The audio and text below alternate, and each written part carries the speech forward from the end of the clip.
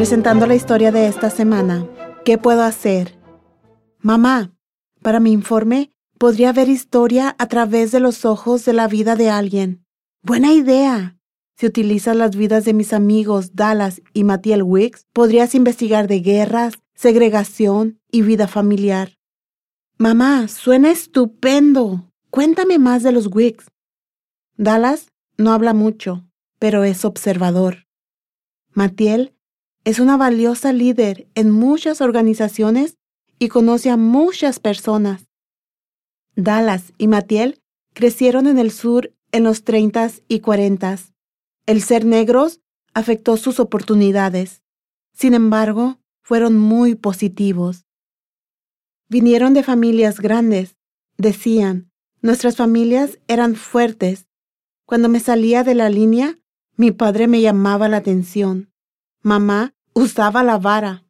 Ambas cosas funcionaban. El papá de Matiel fue un ministro bautista y además de eso, tenía un trabajo de tiempo completo, pero también sacaba tiempo para jugar con sus hijos. Era un hombre dotado. Por sí mismo aprendió a dibujar planos de casas y a construirlas. Cuando Dallas y Matiel eran niños, segregación fue la vida que llevaron.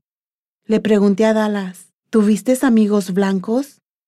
No, nunca me comunicaba con los blancos. Su educación muestra segregación. Se sentaban en las escuelas en los escritorios viejos.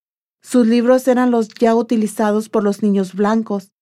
Caminaban a la escuela porque no había autobuses escolares disponibles para los niños negros. Ambos se graduaron de high school. Esa situación dio carácter a Dallas. Fayette High School, donde asistió, no tenía el último grado escolar. Se mudó a 80 millas de distancia a Jackson, Mississippi, para poder graduarse en 1950. Más tarde, cuando estaba en el ejército, tomó un examen nacional para ver su nivel de grado. Fue 7º grado. La mujer blanca examinadora le dijo, «Nunca llegarás a ningún lado sin más educación». Él comenzó a tomar clases por correo. En el ejército, se convirtió en un soldado de infantería y luchó en la guerra de Corea. No le gustaba hablar de eso.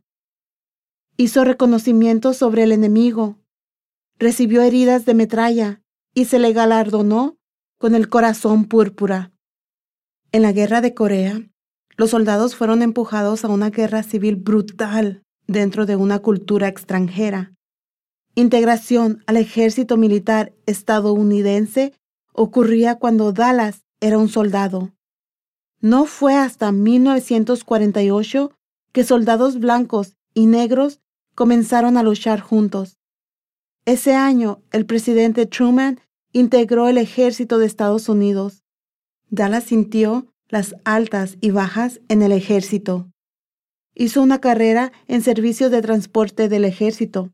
Él y Matiel se casaron. Ella recibió un BA en educación elemental y trabajó como una dedicada secretaria de escuela. Él sirvió en la guerra de Vietnam, Líbano, Francia y Alemania.